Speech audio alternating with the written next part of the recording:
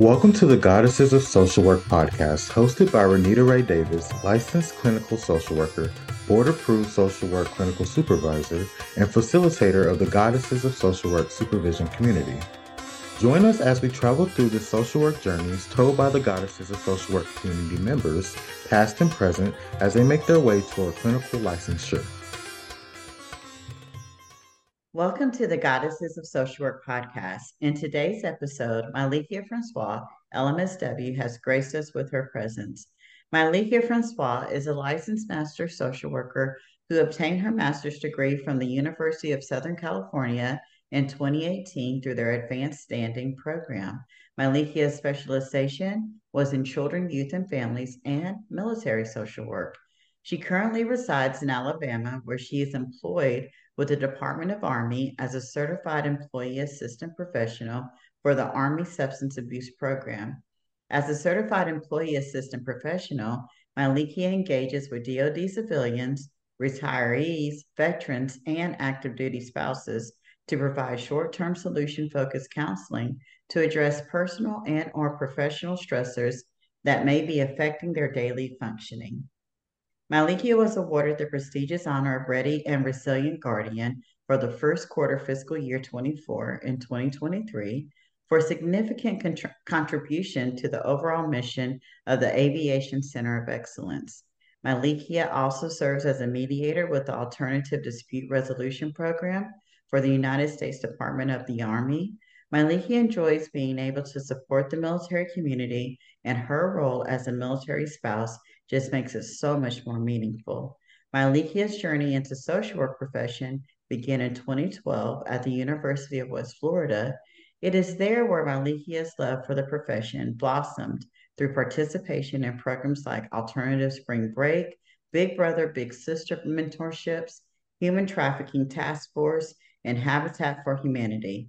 With just 8 years in the profession, Myliekia is excited to see what her next chapters in social work will bring. Welcome, Myliekia. I'm super excited to have you on the show today. Thank you so much, Renita. I'm so excited to be a part of the podcast and this journey. Thank you so much for having me. You're absolutely welcome. I can't wait to have you on. Myliekia, I'm reading your bio. The word excellence comes to mind. I guess my first question is, where do you find the time to accomplish all of these things? And where does your drive for excellence come from?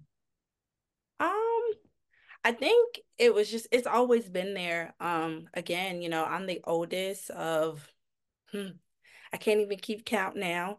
Um, and so I have at least I have five siblings on my mom's side and I have six on my dad. So I think it's just always been there because, I'm that older sister, so I just feel like I have to show them that things are achievable. So I think that's just where it's like I always feel like I have to keep moving the bar so that, not only my siblings, but, I have a 3-year-old daughter, so that she knows that, you can achieve anything. Like no one could technically put you in a box. And I think that's one of my fears is just being placed in a box. So yeah, I feel like if I see something, I want it, I'm gonna go for it. And 9 times out of 10, I achieve it and I achieve it exceeding what was expected of me. You sound like Beyonce, the divine feminine. I love it. Are you seeing the fruits of your labor? Are you seeing the ones coming behind you accomplishing great things as well? Yes, I do. Like two of my siblings, my younger sisters, they are in college right now. So just being able to even nurture them on that journey, right? Because I'm first generation. So even being able to, talk to them about that journey and be able to see them excel, is just beautiful to me because when I did it, I didn't have anybody, I just jumped out there and I floundered but it all worked itself out. So to be able to see them now realize that something that our parents didn't achieve is something they can achieve is just beautiful. And it's just a full circle moment for me, and I enjoy it. I absolutely love that you mentioned being first generation, right? How, sometimes when you've not seen someone before you do that thing, how did you know that education, one, first getting your undergraduate and then going and getting your master's. Because sometimes we think just let's, I got my college degree. Why am I keep going? And Right. especially our parents. I know my mother was like, because I'm the oldest as well. When I got my undergraduate, she was like, "Why are you going to get your master's?" And I'm so glad that I did. How did you know the importance of education? How was that instilled in you? I think for me, it was because it was always something that was mine. Um, and it allowed for me to shine without having to do too much for attention. Being the oldest, you kind of get, overlooked. And so I think for me, just my education was just mine, and no one could take that from me. Like what was in my mind was in my mind. And so for me, it was just like, no one's went to college. I'm gonna go to college, right? And then I think originally, people were like, well, just go to community college first. And I just knew like that wasn't for me. Like I just knew if I went to community college still in the same environment with the same people that I might not finish because worldly things might get a hold of me. So I think because that was even a big decision for me. I moved 8 hours away from my family to go to Pensacola. Never even knew that school existed. But it was just something that told me you need to get away. You need to get away. You need to create your own identity. And I did. And I'm so grateful I did because yeah, there's nothing like having to thrive on your own and having to figure out how to make things work, how to pay your own bills, how to feed yourself, when there's not really much to fall back on, in a sense. So I think that was what it was for me. Awesome. I love that. I forgot that you graduated, even though I just read your bio from UWF. I literally have just connected with some of the most amazing professors from UWF that I hope will be on the show in the next year or so. And, you know, getting into that next question, which is telling us about your social work journey. How did you get here? I would also love for you to incorporate, what were your relationships like with the UWF professors? Yeah. So surprisingly enough, I didn't really know I wanted to be a social worker. Like I think initially I went to school, I wanted to be a lawyer. Like it was just something about it, I wanted to be a change agent. I wanted to change policies. I wanted to, in growing up, people always gonna say, "Oh, you're good at arguing. You're gonna argue your point and you're gonna win." I was in debate club. So it was something that I just felt like I should do. And I started out that way. And then, someone mentioned like, maybe I should look into social work. And I was like, well, they don't make no money. I don't think my dad would be okay with me going to college and not getting a degree that can, support me. So in my mind, I was just like, that's not an option for me. But I still went over to the social work department and I met, an advisor, Miss Erica Mack. And it was just something about her, just the way in which she spoke about the profession was just so highly. Even when I made that statement about, hey, we might not make no money. And she was just like, well, is money everything? Like, if you don't make any money, are you going to be happy? Like, do you want to be happy in what you do in life? And I was just like, yeah, that's true. Like, I do want to go to work and I do want to be happy in my career. And so that was just like it for me. And then she actually became my advisor throughout the program. And so it was just nice because anytime I met with her, and again, that was another, she's an African American woman that, to see her talk about just what she could do with her degree and just how important we are was just beautiful to me. So that alone was just like, okay, like, I could always go and be a lawyer, but how many social workers do I know? How many people? And I didn't know any. So I think that was that driving force to me of just like, okay, I want to prove people wrong. And so in my mind, I was like, I'm gonna prove people that I can make money being a social worker and that I can have a lucrative life and that, we are, not just these people out here snatching kids. So that I think that was what it is for me. I feel like I guess that's what pushes me to have to prove things. Yes. I love that. Before you keep telling us more about your social work journey, I'm just so curious. Like you said, you didn't know any social workers, but you had this mindset of social workers don't make any money. So I'm just curious, where did that stereotype come from for you? Right. So I think for me, it was because like I didn't know any social workers personally, but I had met child welfare workers who had, somehow got and came around, right? And so, just even in that passing, it was just that conversation of like, they don't really like their jobs, they're just taking kids and they don't really make money. So, and I think that was more so probably even in talking to some of my friends in undergrad when I was talking to them about shifting, to social work. I think that was even the narrative amongst them was just like, well, why would you switch? Like, you can be a lawyer, like, why would you switch to that? So I think that's kind of where it was. It's just, you hear that chatter, you hear that talk, and then it just sits with you kind of. And again, I didn't want to be, getting into debt to then not be able to support myself once I get it.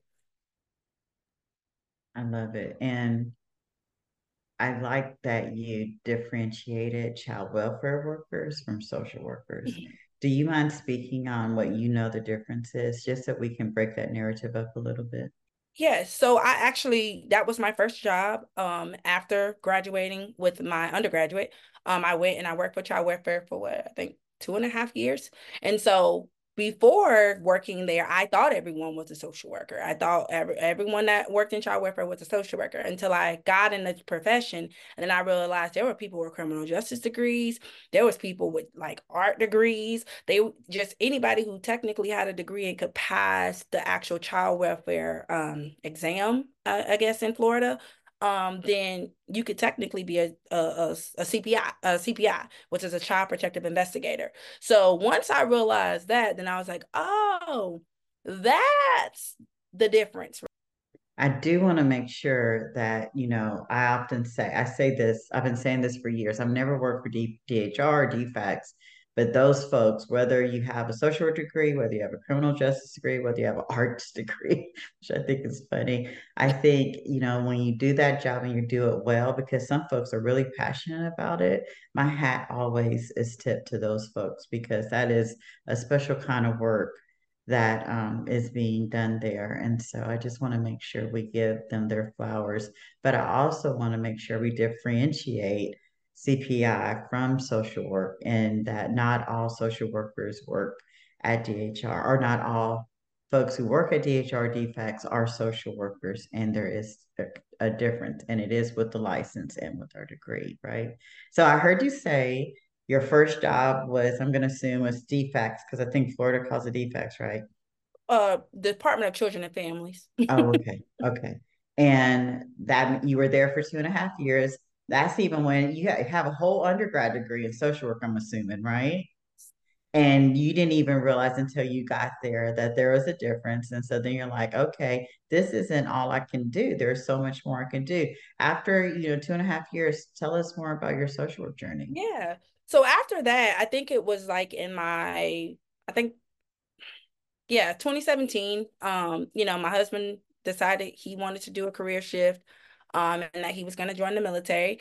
So then at that moment, I was just like, well, knowing a little bit about military culture because I grew up in it through my dad. So for me, I was just like, well, there's going to be a time where I'm not really doing anything because we have to move and I'll have to get roots. So then I was just like, well, maybe I could go back to school. Like I like school. And I definitely could get my master's. And so then that just became another challenge for me. And so once I looked at programs, I was just like, okay, there's an advanced standing program. I could get my degree in a year. Like, I want that. I'd rather have it a year because if something happens and we have to move again. And then more importantly, because I needed an online program. So that's how I stumbled upon USC, and they had an advanced standing program, and I told myself, okay, I'm gonna try and see if I can get in, right? And then once I got in, then I guess I didn't have any choice but to go. And so then that's how I ended up, now having my master's, and we ended up moving to Texas. And then I ended up doing my practicum and stuff there. And then I just again fell in love with just the versatility of what I can do, and the fact that I didn't have limits. And I think that's again that drive and that passion that keeps me here in social work. And again, when I talk about it, why I'm always just so happy and just so, thankful to have found this career and to have someone to, kind of steer me in this direction. because I just don't know how I would be if I was in another career.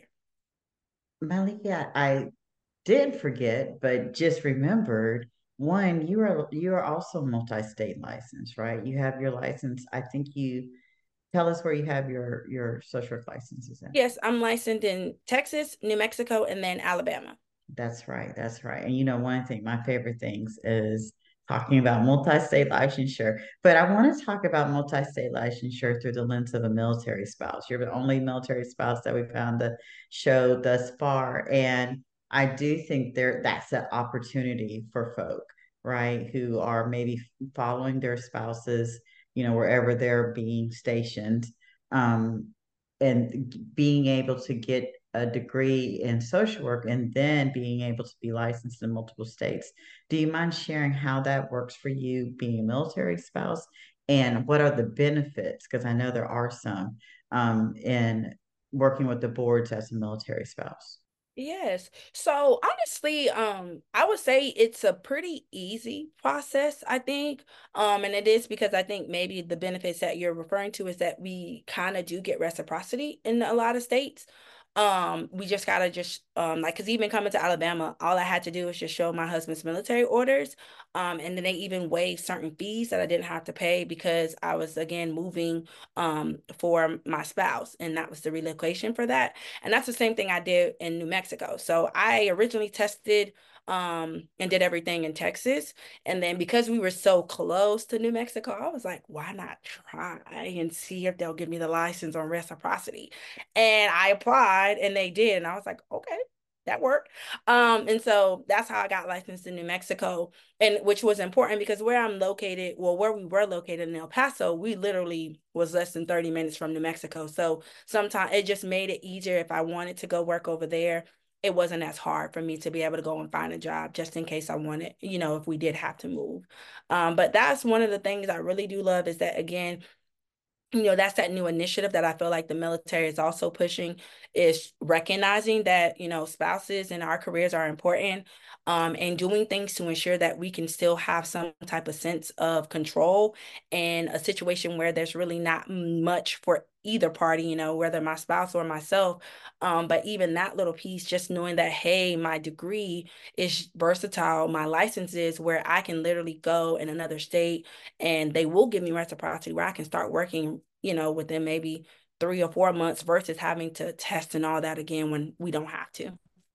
I love that. That was such great information.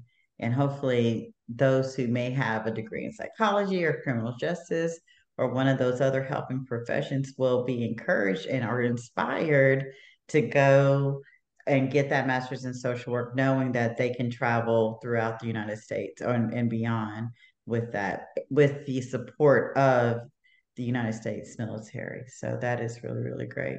Myliekia, you know what are your plans? And do it through the lens too of being multi-state licensed. One of the things that I like to do is encourage LMSWs to get licensed in multiple states. One, you're already connected to the board, you already know what the processes are. And so when you get to that clinical licensure, my hope is then it's a bit easier for you to, move on to LCSW in that state that you're already licensed in as an LMSW. So, what are your plans for social work? And if you could incorporate the lens of being licensed in multiple states. Yeah, so I think my overall goal is to eventually navigate into just being in private practice. I think just being able to either provide therapy to either the military community or working just with disadvantaged youth. It's something that is also a strong heart pull for me. And just being able to be licensed in multiple states allow for me to treat people on different levels. And that's what's important to me. Like I don't ever just want to be able only to help someone or engage with someone just in my city when I know there are people and there's a shortage right now, right, of therapists and clinicians that I want to be able to, hey, if there's someone in another state that I'm licensed in and they me and them mesh and we hit it off and we have good rapport.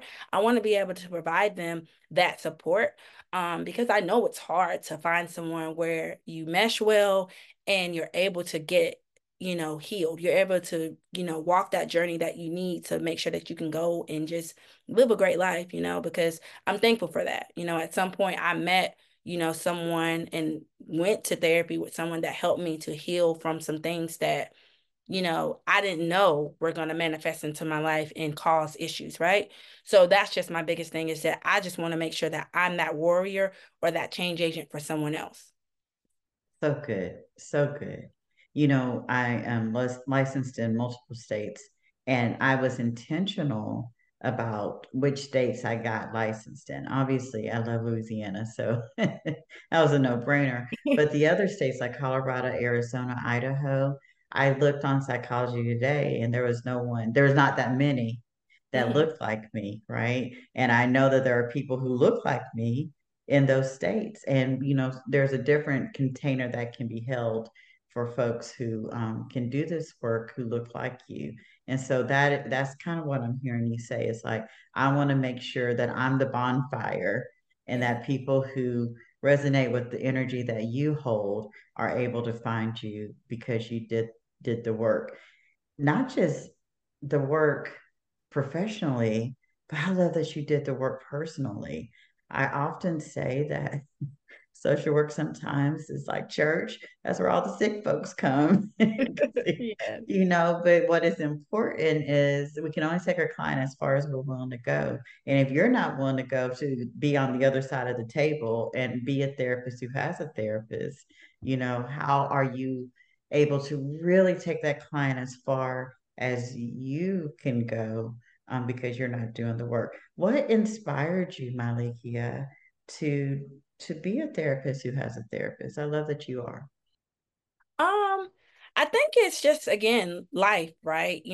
Like as you mentioned, or even as I've mentioned, I have myself, and then I have the identity that's looped in as a spouse, and then the military identity looped into that, and then now I'm a mother. And I think as I go through these different transitions, right, I don't think I was actually prepared to go through them, right? And then just learning to try to unlearn some unhealthy things that I learned, to ensure that, hey, when I am showing up in these different environments, that I'm my most authentic, but also my most healthiest self, right? Because my biggest thing, especially, I think more so even now that I have my daughter, I think that's also my driving force of saying I need to make sure I stay in therapy, right? Because I think that's just been one of my biggest things, is I don't want to have any generational curses falling on her. I don't want her to ever grow up and look back and just be like, some things from my childhood shouldn't have happened and they happened.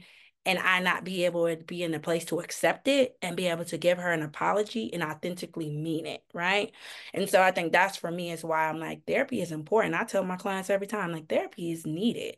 Like, I am learning. I don't, and I'm going to continuously learn, and I'm going to make mistakes that I think going and working with someone that's going to hold me accountable and say, girl, that was you. That was definitely you, because Myliekia has a fire. And so, having someone that can rein that in and tell me, no, girl, that was you. You need to check yourself. You need to go apologize. You need to go do some self-awareness and come back, I think is important and it's needed. And I got away from it. And then I think I came to a clinical supervision, and you said, hey, hold on. You trying to be Captain Sable? And that was what reminded me, okay, I have slipped, right? And so that was that spark to tell me to go ahead and get back on over there. Because there's something that's coming back up that I didn't realize I came back up. And through doing that, I am so much better now. I am so much healthier now. And it makes me a better wife. It makes me a better mother. It makes me a better clinician, right? It makes me a better friend. It makes me a better sister, and daughter overall. And so for me, I think that's why it's important to make sure I stay in therapy and I keep myself whole. Oh, that was so good, Myliekia. I'm gonna stick with this just a little bit longer I don't Okay. want to, I feel like we're going to have to come back and have a part two. But one of the things too, not just within the social work community or the therapeutic community, therapists having therapists, right? You know, I think I am the social worker.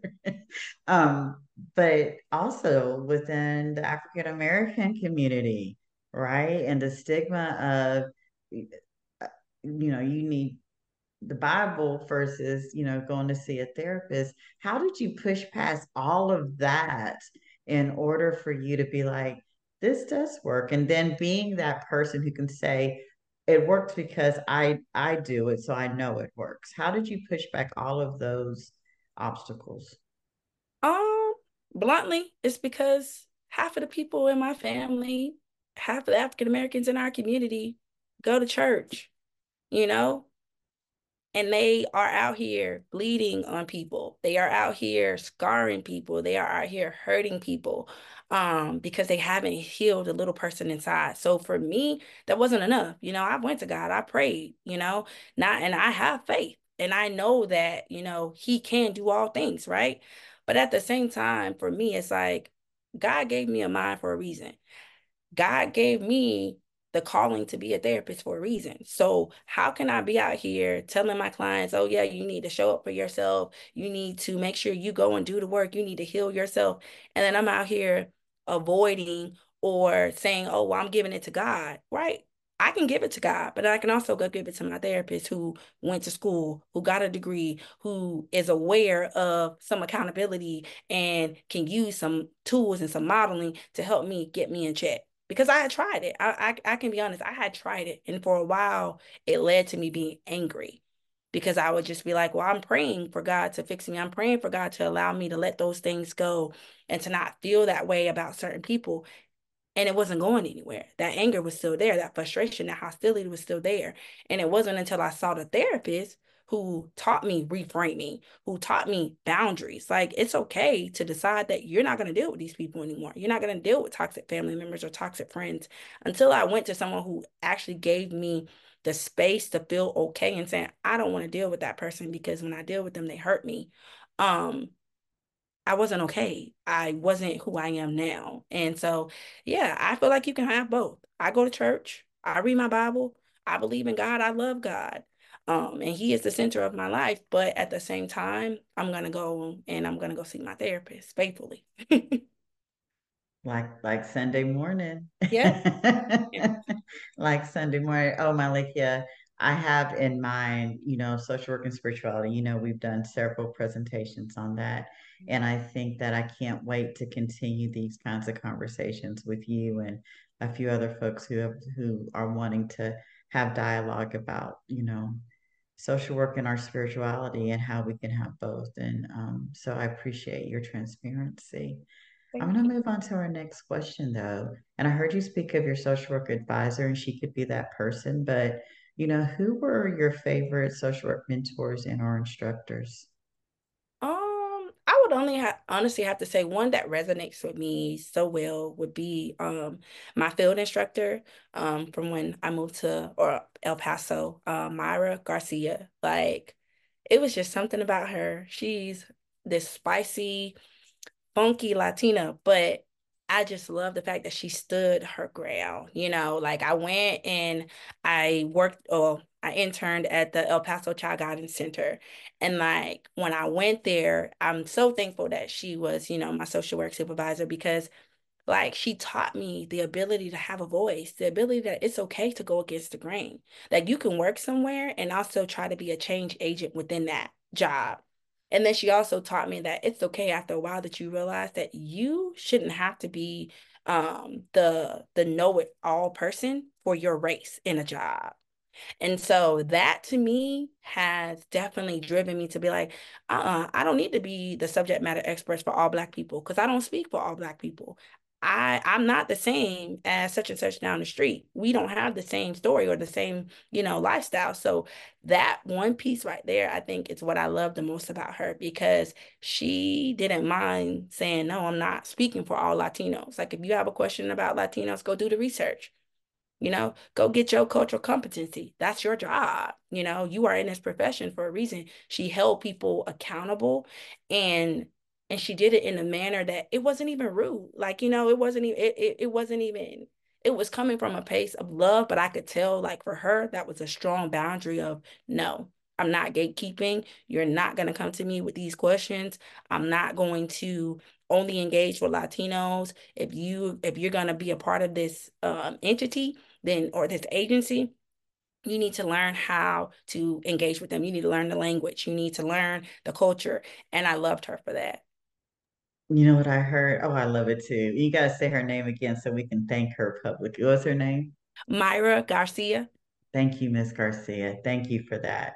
But what I was hearing is, I'm not your only Black friend. I'm not going to be that person. I'm not going to be that person. And and for her to instill that in you, and then for you to also have this military background that you one were raised up in, and then now married into, diversity just oozes out of you. Diversity just oozes out of you. So thank you, Miss Garcia. We are so glad that Thank you so you, much. yes, yes.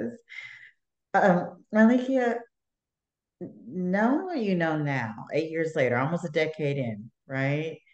What are some things, you're in your social work room, we're about to go on a journey, we're about to Mhm. pack our suitcases. What's something that you would take? Give me one or two things that you would take with you on your social work journey. And you're Um, packing light, Erica Badu. Pack okay. light. Number one, I would say authenticity. It's the most important thing I have. I think it's what makes people gravitate to me because I'm my authentic self at all points. You will get Myliekia here that you get Myliekia there. You don't have to worry about me switching up on you. So I think that is one thing I'll take with me. And then the other, I think, is just, knowing what you know and being the subject matter in what you know. Don't go out here trying to BS, or, if you don't know, then get in the books or get some training. That's what I think is important because I see that all the time when engaging with different social workers. It'll just be like, I'm quick to say, oh, you just taught me something new. Or, oh, can you send me the link where I can go learn that? And I think that's the one thing I feel like, is another thing to take as a social worker is never feel like you are too big to learn something because this career is always changing. It's always molding. So just keeping yourself available to be, molded is just, I think, important to make, you go long and far in this career. So much wisdom today. I love that. The CSWE competency number one is we are lifelong learners, right? Once you get your license, you have to get those CEUs. And if you're licensed in multiple states, you have to Yes. get multiple CEUs, right? And so to not just do that because of to keep your license, but just to do it because you want to be the best social worker possible. But I do think, and what the energy I was getting from you is that sometimes because our clients come to us and they do feel like we are the authority on whatever that is. One, the client is the expert in their own life. So making sure we always remember that. But we kind of do get into that energy of, I know this, and I'm coming into this space knowing this, and being okay with, wait, competency number one is we're always lifelong learners. There's a reason we have to get these multiple CEUs throughout our licensing career. But being okay, I love that you said that, with especially your beautiful Sagittarius energy. I don't know everything. And you know what? But I want to find out that part, right? Not just that I don't know it, but I want to find out because I want to be the best social worker I can be for you and for myself. Right. What Excellent. is something that you would leave behind? I heard early on in our conversation that social workers don't make any money. You were out to prove that wrong. You can Right. bring that into the conversation and or something else as well. Yes. So that would be the first one. Yes. That one is definitely a lie. And I'm tired of that one. Because again, even as an LMSW, like I've had so many different positions that have paid me well, right? And then, I'm seeking my LCSW because again, I do want the other piece of the pie that comes with that, right? And I think for me, it's not even, I don't even think it's more so the money. I think it's more so the autonomy because for me, I don't like being put in the box. And if I want to go on a cruise or go to an island, I want to be able to do that without having to tell someone I need time off. Because that's one thing I do like hate is having to use PTO. But then number two, I would say that self-doubt, I think, and I think that also plays into that imposter syndrome that we kind of have sometimes.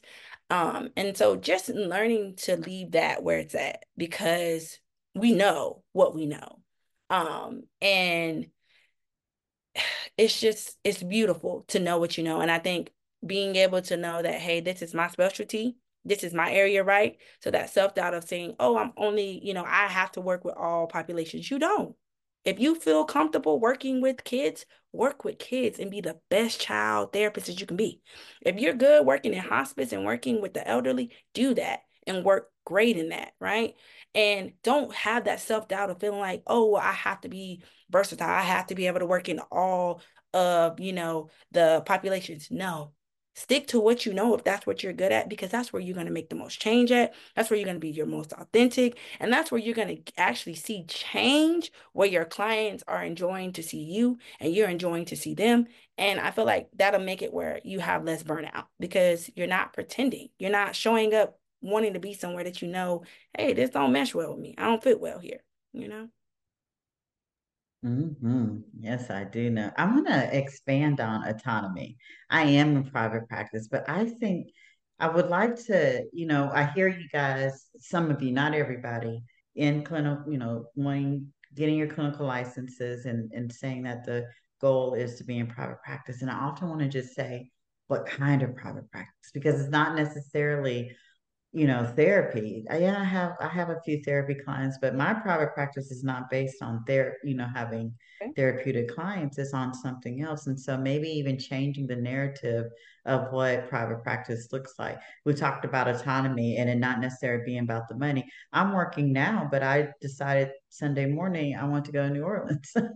So, being able to just wake up and go where you want to go, even though, and be able to work where you want to work from, is not necessarily, when you think about private practice, when you think about making money. I love that you talked about autonomy and how can we expand even that narrative of what that might look like. It's not a brick and mortar building, Right. with your shingle hanging up. I know that was like always the ultimate goal when I get my shingle.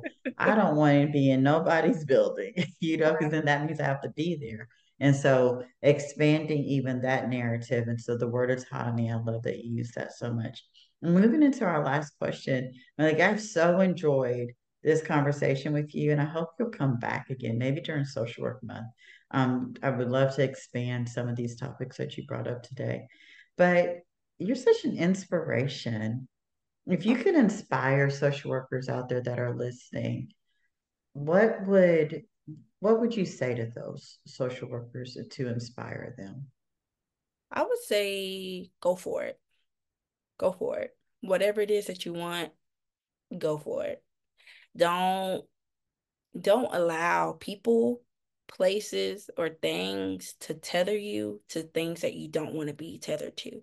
I think I think that's just been my biggest driving force is that if I see something or if I want something, I'm gonna go for it. Like I can be content, but at the same time, and I think that is my Sagittarius energy, that I'm always seeking adventure. I'm always seeking the next, I guess, for me, thrill. And I guess for me that looks like accomplishments, right? Because I guess I don't know. I think for me that's that little girl in me that is just like, yeah, if I make it to the top and there's nothing else at the top, then you can't tell me nothing. Like you can't tell me nothing. And so I think that's that biggest thing. I just say go for it. Go head first into your career, go head first into your passions and continue to always seek what makes you happy. Don't get into a job or a position and stay there just because you feel like you have to. No, like go for whatever you want. If you want to be a travel social worker, go for it. You want to be a medical social worker, go for it. You want your own private practice, go for it. Definitely make a blueprint. But go for it, right? Because there's honestly nothing to lose, really. There's really nothing to lose because, yeah, I think these goals and things that we have in our head, they only exist there, right? So definitely just go for whatever it is that you want in life. I love that. You know what I'm into the last couple of months? I saw someone recently post about an ego wall. And so, Oh, we do a lot of vision board stuff. We got our vision, board party coming up in January. And next to that, I want us to put our ego boards up, meaning what are the things that you've accomplished so that you can know that the vision that you're setting, if you could accomplish that, you definitely can accomplish this. And so I love that you're lighting up your accomplishments. There's so many. I love it because I've known you for a couple of years now, and I didn't even know you had accomplished all of this. And so I love that you were, bold enough and big enough to light up your accomplishments with us today and to inspire others to be like, you know what, I did that. And now I'm going to go for it. So, Myliekia, I hope you have the happiest of birthdays. thank I you. do. Happy Sagittarius season. Thank you so And much. I will have you back on for part two. Okay. Thank you so much. I appreciate it. Thank you for listening to today's episode of the Goddesses of Social Work podcast. We are glad you were here. If you liked this episode, please come back to hear more stories of the journeys through social work, and please leave us a review on Apple or Spotify. See you next time here on the Goddesses of Social Work podcast.